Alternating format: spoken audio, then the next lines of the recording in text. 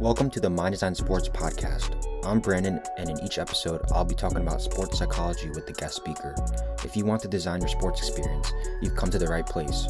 If you want more tips and insights on how to improve your sports performance mentally, check out our website and other podcasts at mind-designsports.org.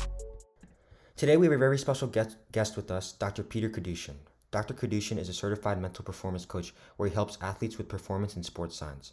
His research combines the study of performance, stress management, and mindfulness in sports. He coaches athletes ranging as young as 13 years of age to D1 college athletes, and he helps athletes of all ages that are recovering from injury. In his free time, he enjoys outdoor physical activities including mountain biking, trail running, and rock climbing. Thank you for joining us, Dr. K, and I'm excited you're here to speak with us as an expert in the field. Yeah, thanks for having me, Brandon. I'm really excited to be here. Cool. So I'm going to just jump right into the questions. And my first question is, could you tell us a little bit about your background and what you do in the field of sports psychology and performance?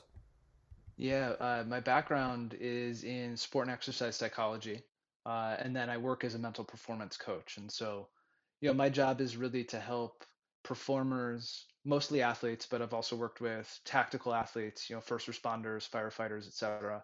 Uh, Really, the goal is to help people perform closer to their physical best more consistently.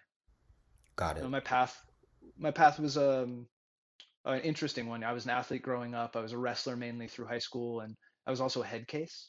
Uh, I'd perform great in practice, and then as soon as I got out during matches that mattered, I never seemed to go out and wrestle close to my best. And so that really started the journey. I did what any nerdy high schooler would do. I went and bought a book on sports psychology and read it, and tried to fix myself. And from there, through college and then into graduate school continue my study of both counseling and performance psychology so that I could continue to help performers in a way that maybe I could have used that help when I was younger. That sounds great. And on your website, drkcoaching.com, you say that most athletes spend all their time on physical skills and not as much time as the mental aspect. Could you explain what you mean by the mental aspect and what activities does that include?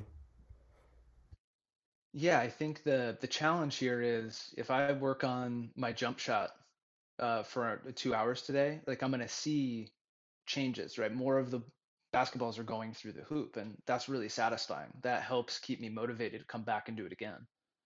The challenge behind mental training is that it's a lot harder to see a shift in my ability to manage my energy or my ability to pay attention on purpose, especially my ability to refocus after I've gotten distracted. And so it can be a lot more difficult to get myself squared away so that I'm making sure that I put the time in to handle the mental side of my performance. And you talk to coaches or athletes, and they're going to tell you that the mind matters, right? The mind's going to either get in the way or it's going to allow you to play your best. And so when I think about the mental aspects of training and performance, it really comes down to making sure that I'm taking care of building the skills in practice so that they're there when it's time to perform. Cool. And how much time do you think an athlete should take for mental training, like every day, or is it before games? I like to think about mental training a lot like you would your physical training. Right? And so, uh, you making sure that you're taking care of your body outside of the technical and the tactical aspects, right? So making sure that you're flexible, that you're foam rolling or stretching out after practice, that you're building some strength, but you're doing it with appropriate form, right? All of that stuff allows you then to be better when you're out on the field or the pitch or the court. I think the same thing holds true for mental performance and mental training is that we'd want to make sure that you're setting aside some time to just focus on the basic mental skills. And then you're also going to want to make sure that you're spending some time in practice while you're doing your technical and tactical work, working on those skills paired together. Because when I get out to play basketball, I'm not doing some mental stuff in one space and then doing my physical performance in another space. They're both happening at the same time. And so I don't think that I can't say, you know, 3 times a week for 20 minutes is going to work for everyone. And I think that having a consistent practice is really, really important because you can't just practice once in the summer and then hope that your capacity is going to be there when you get into the middle of the winter and it's championship season. I see. And would you mind giving an example of on the court thinking about the mental aspect alongside the physical? Sure. So I think that, let's use attention control and mindfulness as like example skill. And so paying attention on purpose to the thing that's most important right now. And that's one of the things that I teach a lot of athletes is to use win as a sort of a trigger. And so win stands for what's important now. And so it's a way of reminding myself that like right now in this exact moment, not 2 seconds ago and not 2 seconds from now, what's the one thing that I want to be paying attention to? And so I think every great performer has the ability to do that, to stay present in the moment, right? But I can't just say, hey, Brandon, go out there. It's a big game, right? I want you to be in the moment, right? And so we have to work backwards from that. And so then we'd think about, well, in practice, what's the most important thing to be paying attention to? Well, it depends on, is it a drill? Is it conditioning? Are you playing a scrimmage? Are you working on certain plays? So I need to know what to pay attention to, but then I also have to have the muscle to control my attention.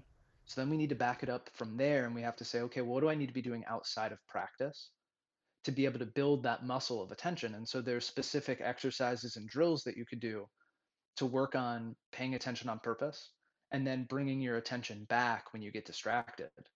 So we start there, then we take it to practice. You marry it to basketball or to whatever your sport performance is, right? So that you get into the habit of controlling your attention and then bringing it back to what's most important. And then once you feel really comfortable there, then we bring it into stressful, challenging, high stakes situations because now you're ready to play. And do you think this process of backtracking and thinking it through, is it a long process or is it very short term, like a couple days you got it down?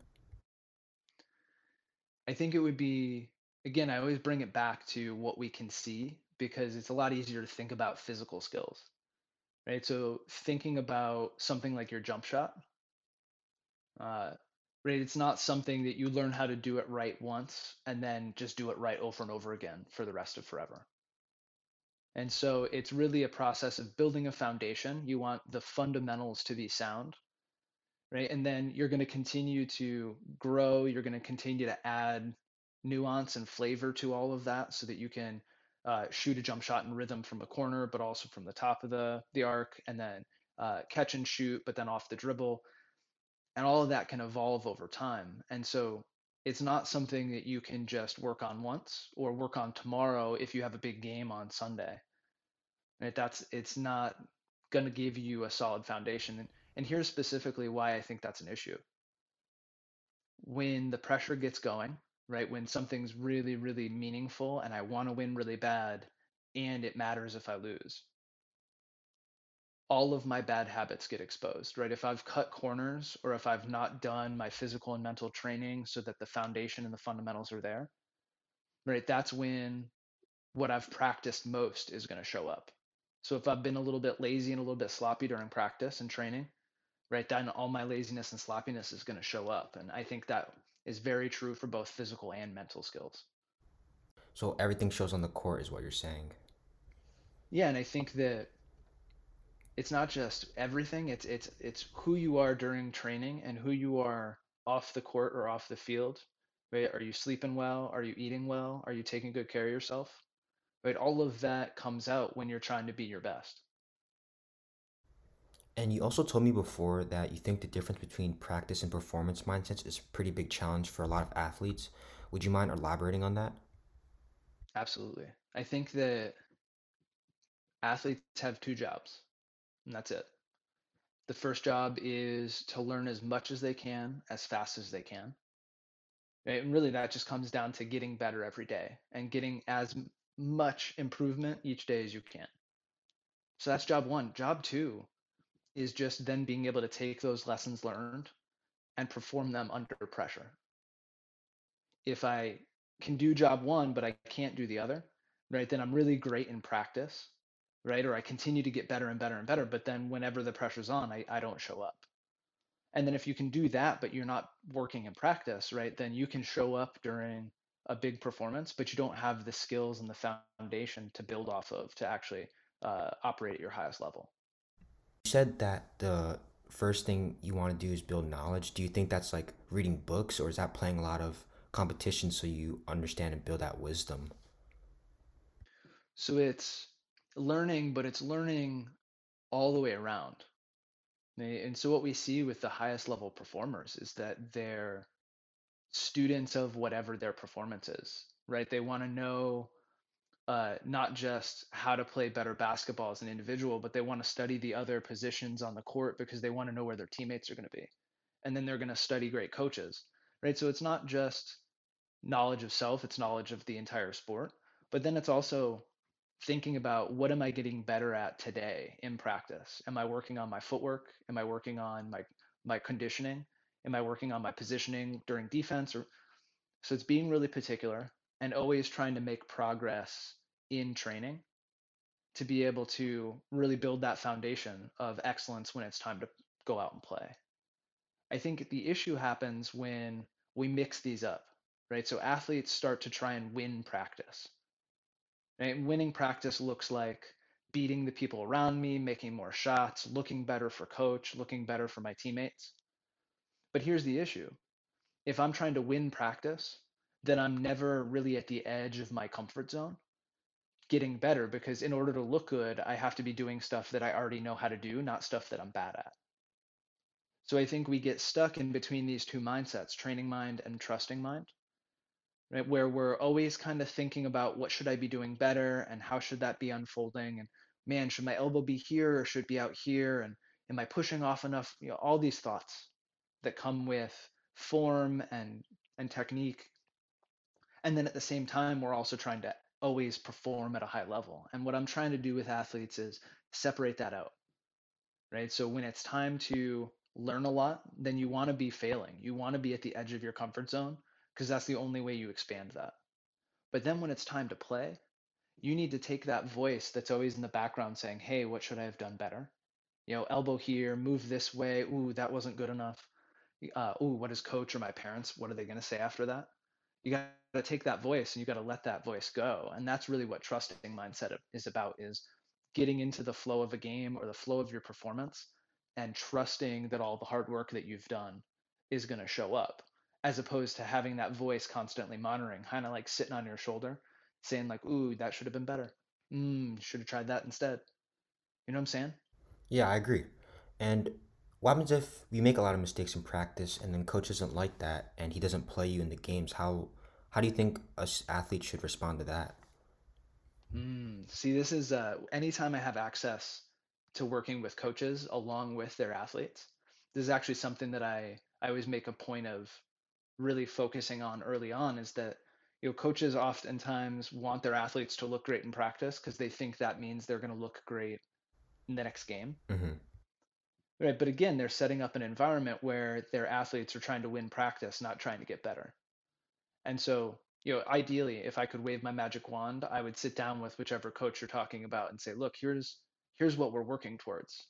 Now, again, it's also dependent on where you are in a season, right? If I'm getting ready for game 3 of the Eastern Conference Finals, right now is a good time for me to be really locked into trusting mind. I don't need to be dipping back into training mindset. And so it might be appropriate for everybody to really be focusing on practicing like they perform.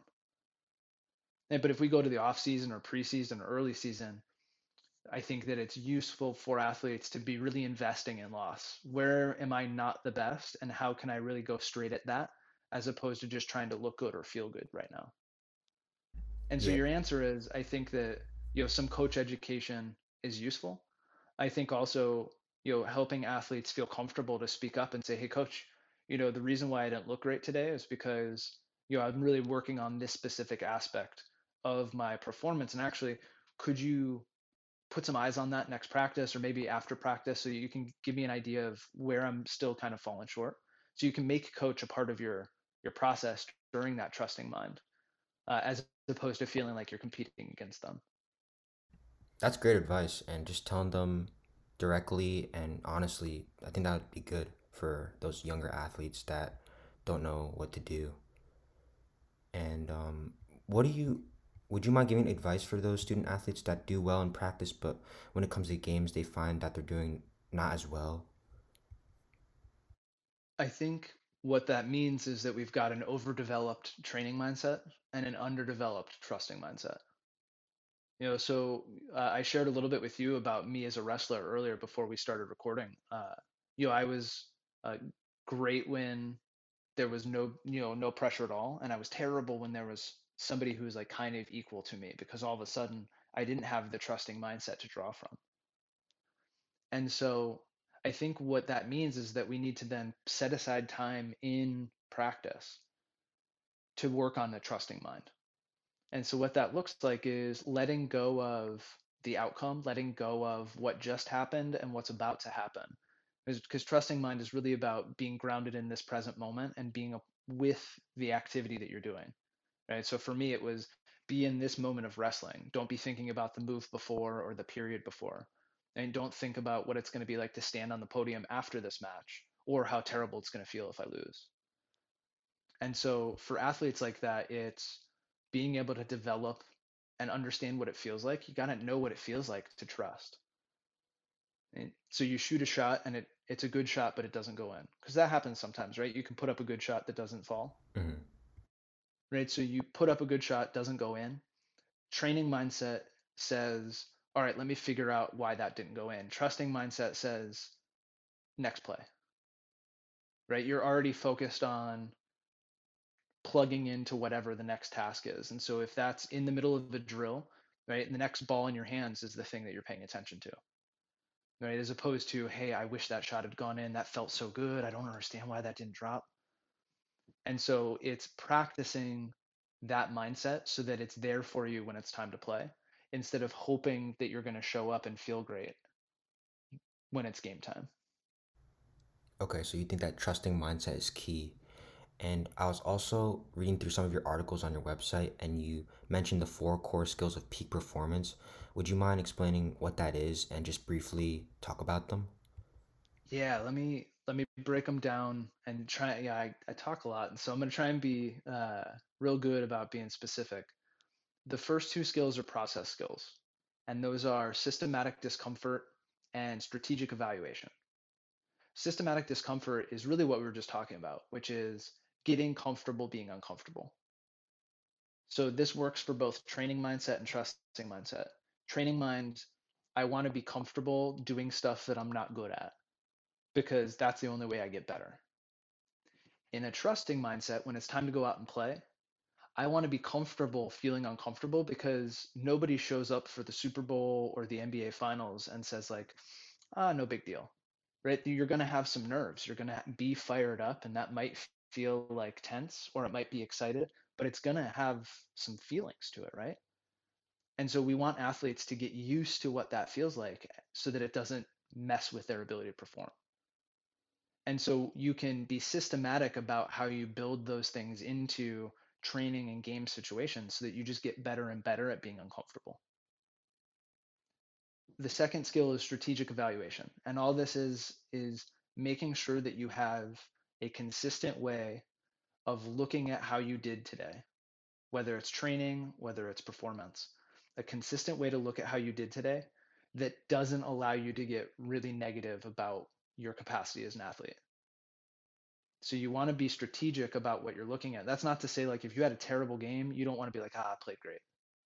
Because that's not useful either. But you also don't want to walk away saying I'm the worst athlete that I just stink and I'm always going to stink and I'm never going to be any good. And so it's about having some structure around how you evaluate so that you can continue to grow from every single experience and stack a learning opportunity on learning opportunity. And so those are the two process skills. The other two are performance skills. And we already talked about attention control and mindfulness, right? The best athletes, the best performers are paying attention on purpose to one thing in this moment. And when they get distracted, because that's just nature, right? That's how our minds work, is we are going to get distracted, right? They have the ability to bring themselves back. And so it's something that they need to practice over and over again, first outside of sport, then in practice, then in games. The other performance skill is energy management. And this one actually, I think, is the start of everything for me because it bridges the gap between the mind and the body. Right? So energy management is being able to control my energy level, right? So you can feel really amped up and excited, or you can be relaxed. You could feel really cranked up and anxious, or you could be bored or kind of just like super loogy and like tired, right? So each of those states comes with both a physical feeling and then an emotional feeling with it. I want to be able to help athletes control and manage that energy so that you're not too hot, you're not too cold, you get that Goldilocks spot right in between. A great example of this, so I ask athletes all the time, when do you play your best? If one is about to fall asleep and 10 is I'm so amped up, I'm about to run through a brick wall, where do you play your best? And so really it's just a matter of closing your eyes and then bringing to mind an experience that you've had where you felt like you were really in flow and you were playing your best. You actually, do you want to do this with me real quick? Sure. All right, so I want you to go ahead and close your eyes and think of a time where you were just crushing it, feeling great. And then again, if one is ready to fall asleep, 10 is so amped, I'm ready to run through a brick wall. Where do you feel like your physical energy was when you were playing your best? And you can take like 10 or 15 seconds to really recreate the experience before you answer me. I think a 4 or a 5, but probably a 4. So here's what's really interesting. Most athletes assume that they need to be cranked up, right? Fired up. And you see athletes doing this before big games where they're like bouncing off the walls or they're getting hyped. Most of the athletes I work with find that as they kind of think through it and really anchor themselves in past performances, right? That your answer is closer to many of their answers, which is I'm relaxed, I'm loose, right? I'm engaged, right? You're still plugged into the flow of the game, but you're not in the front edge and really crispy and kind of like really tight and really tense. The difference though is like if you were getting ready to run a 100-meter sprint, would that number change? Oh, I think definitely it would be more higher, correct? Like an 8 or 9. Right, because like all I have to do is literally run as fast as I can, Mm-hmm.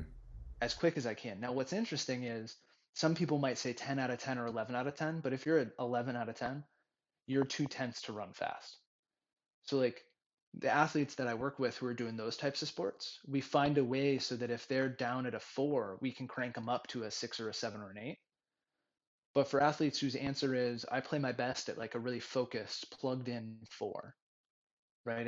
It's relaxed, but it's also like here and present, right? What we do is we work backwards from that and say, okay, well, what are the tools we can use that are going to help you get to a 4 on purpose? And the first two tools are going to be controlling the tension in your body. But really, I think number one for me is controlling breath, being able to breathe on purpose in a way that's either going to get me a little more amped or a little bit more relaxed, then ripples out and affects not just the rest of my body, but it also changes the way that my mind is working. If I take 3 deep breaths right now, my mind will change along with my body. And then if I take 3 power breaths right now, my mind's going to follow that too. And so those are the 4 core skills of peak performance. And the 4 of them come together to create constant learning and then the ability to take those skills and show them off when the pressure's on. Yeah, those 4 skills are like intertwined, and I think they're great. And so do you think that like a sports like soccer that are more pace, like you have to pace yourself, you think that energy management is lower, like a 3 and a 4? Well, I think the interesting thing about, because every sport has its different rhythm. And so for a sport like soccer, depending on what position you play, like you think about the poor goalie that's sitting back there, and if they're on a really good team and the ball's always on the other side of the pitch, or like they might be down at like a 3 or a 4, but then all of a sudden fast break coming at me, I need to have the ability to dial in my focus and dial in my energy really quick. And so I think the same is true and just slightly less dramatic for other outfield players.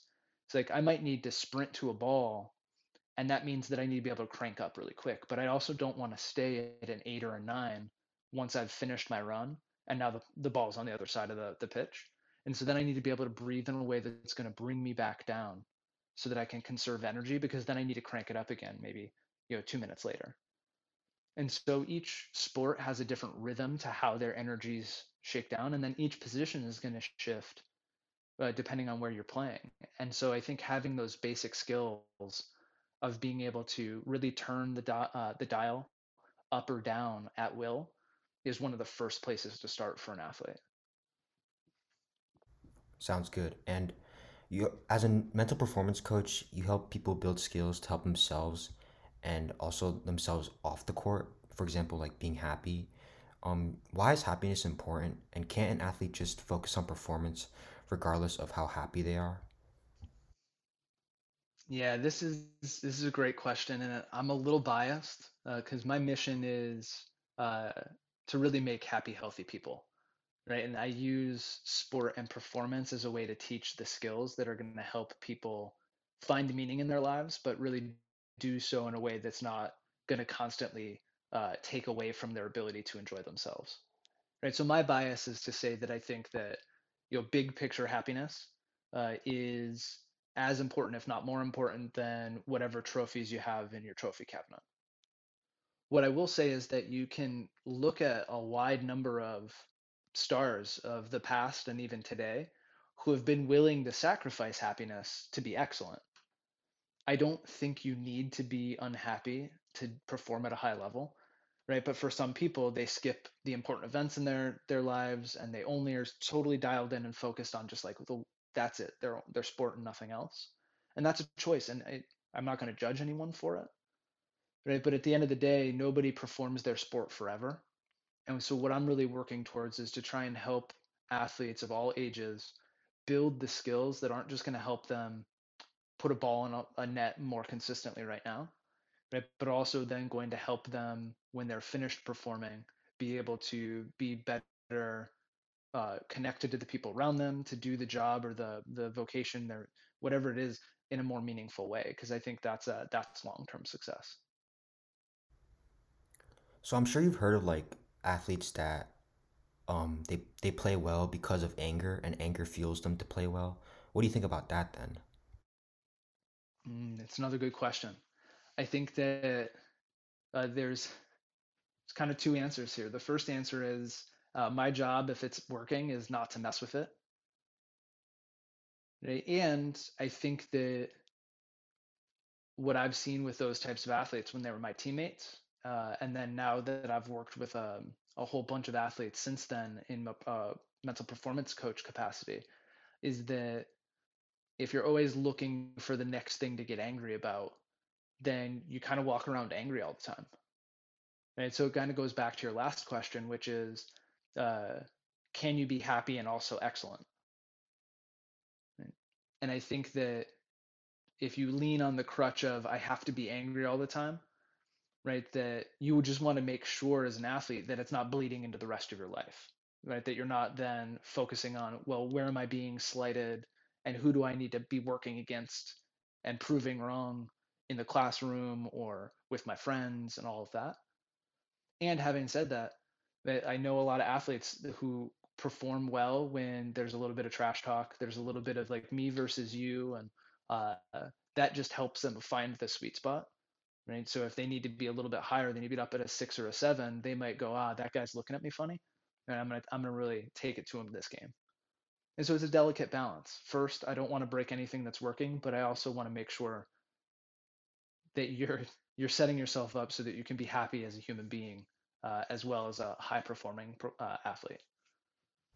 Got it. So let's say that person that's really angry is doing well, but then he goes into a slump. Are you gonna try to change his emotions up immediately?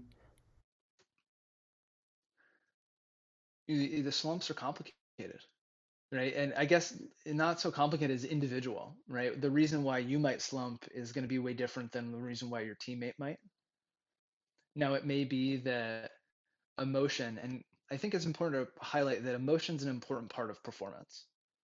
Right? And too often we want to try and either pull it out, right? I just want to go out there and I want to lock in, I want to be a robot, I want to dominate.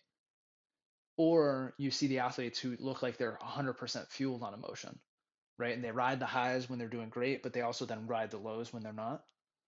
And what I'm looking for is a balance. I want to find a way to harness the good stuff and also the bad stuff. I'm disappointed, or how can I package that up to help motivate me tomorrow? Right? Or I'm angry right now. how can I bundle up that anger so that when we come out after halftime, I can be more focused and more present and more ready to do my job. And so if it was an athlete who was fueled by anger but was slumped, they, I wouldn't directly say, hey, you need to change your emotions. But what we would do is try and figure out, well, what are we trying to accomplish? We're trying to be ready when it's performance time, right? When it's game time, you want to be physically and emotionally and psychologically ready to do your best. So if it's the anger that's getting in the way, we might explore that.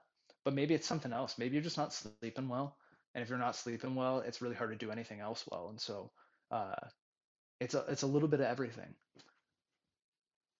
Got it. And also, in one of your other articles, you talked about a commander burning his army's boats when they arrive in a foreign land where they have to battle the people there, and they do this so that they must fight their hardest to win, or else they will die.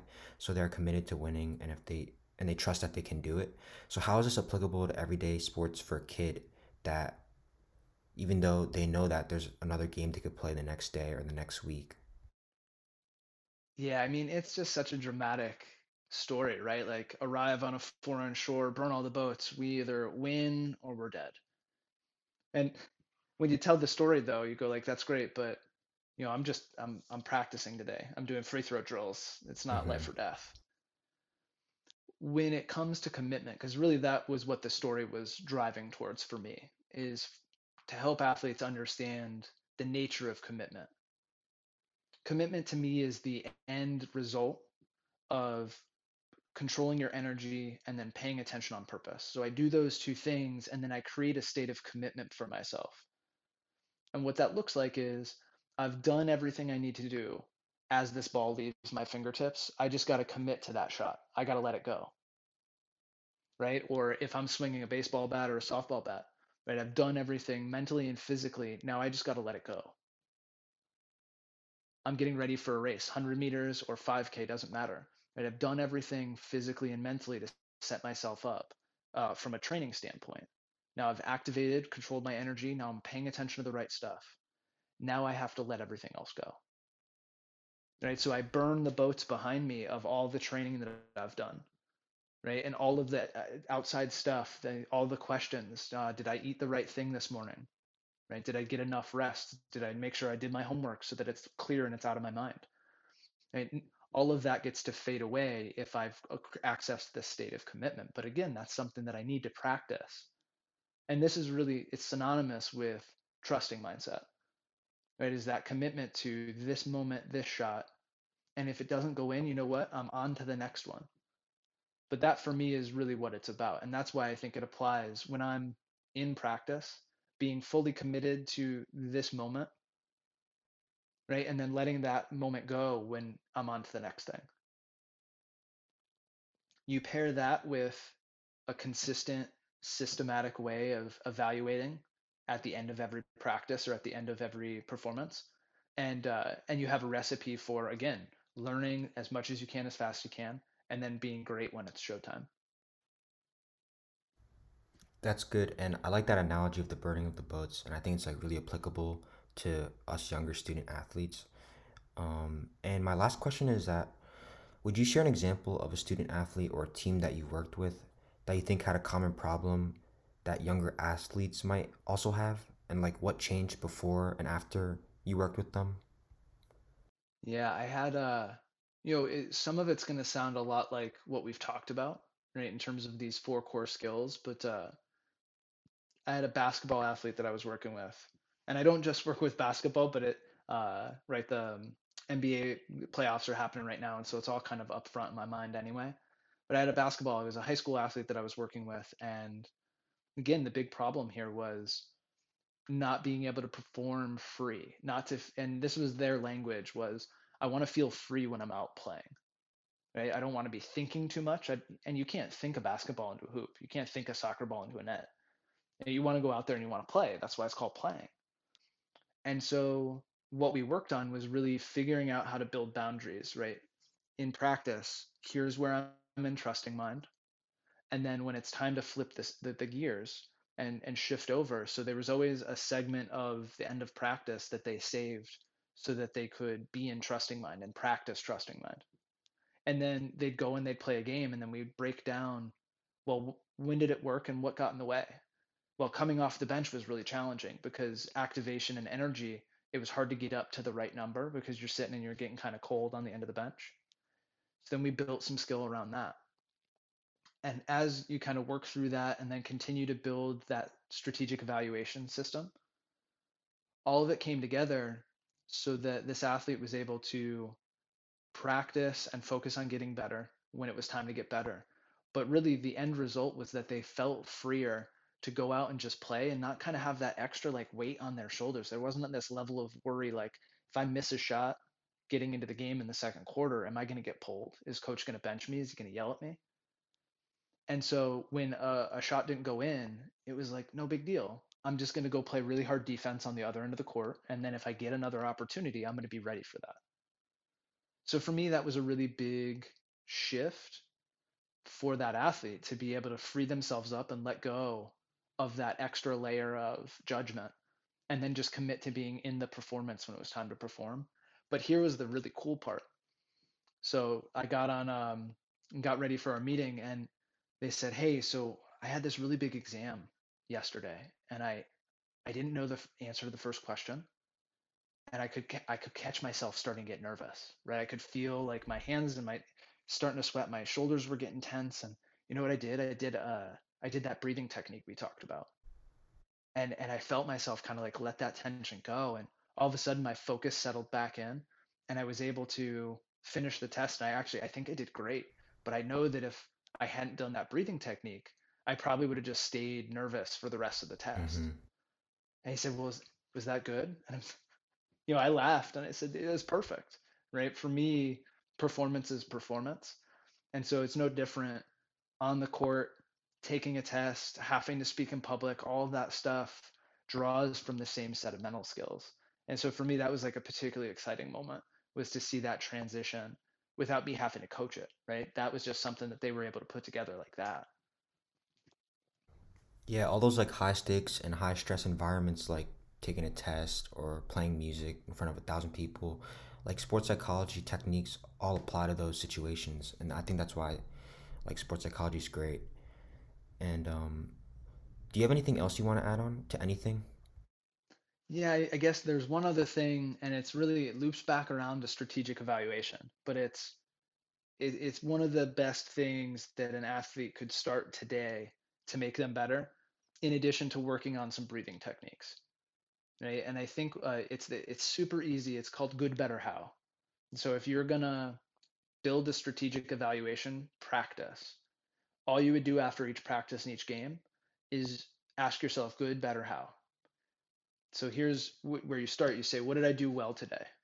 And then you want to like really write down all the stuff you did well. And on a bad day when you've like been struggling a little bit, it can be really tough. Most athletes go like, I didn't do anything great. So, well, what did you do well? What did you do okay? Did you show up on time? Did you try your hardest? Did you stay engaged even though you were having a hard time? So an athlete would write down all the things they did well. And the reason that's important is because our filter gets skewed. If I only ever pay attention to what I need to get better at, then I automatically assume that I didn't do anything very good today. And that can be really damaging to confidence and trust long term. And so we're building the ability to see success first. So you answer good, then you go to better, and you pick one thing you're going to do better tomorrow. And I phrase it that way because too often athletes will be like, here's what I sucked at today. I'm like, no, no, no, no, no, no. What are you going to do better tomorrow? It's already phrased positively and in the future so that I can think about in practice tomorrow, here's what it's going to look like. You pick one thing because you really want to be able to focus on one particular thing, right? I want to make sure that my elbow is in tight on my jump shot, or I want to make sure I snap my wrist. I want to make sure that when I get frustrated, I stay engaged when it's easy for me to just lose focus. Whatever it is, you pick one, and then the how is giving yourself a concrete plan for how that's going to happen tomorrow. Are you going to write it on a rubber band and put it around your wrist to remind you? Are you going to write it on the inside of your shoe? Right? Are you going to like set aside time before practice to do a specific drill to work on that thing? So now what I've done is I've built a filter that acknowledges success first.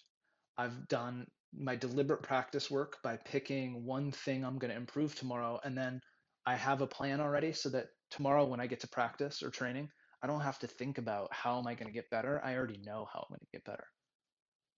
It only takes, once you've done it a bunch, it only takes 2 or 3 minutes.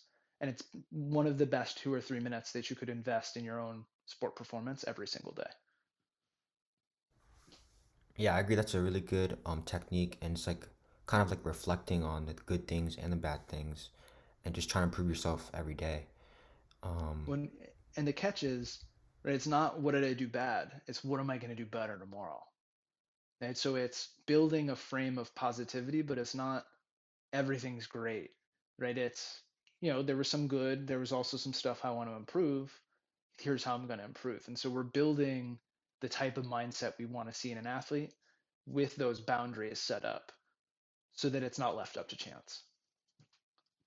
mhm. Well, that's all my questions, and thank you for being here again. And I'm gonna link your Instagram and website below. Check out Dr. K's website if you're interested in improving your performance. He has blogs and info on there that is super relevant to sports, and he also coaches athletes online for your convenience if you ever decide to get in contact with him. I think he had great advice, and thanks again. Hey, Brandon, I really appreciate your time. This was a blast. Thank you. Thanks for listening to the My Design Sports podcast. Before you leave, please show some love for the podcast by subscribing, liking, and commenting. Stay tuned for next month's podcast with a new guest speaker.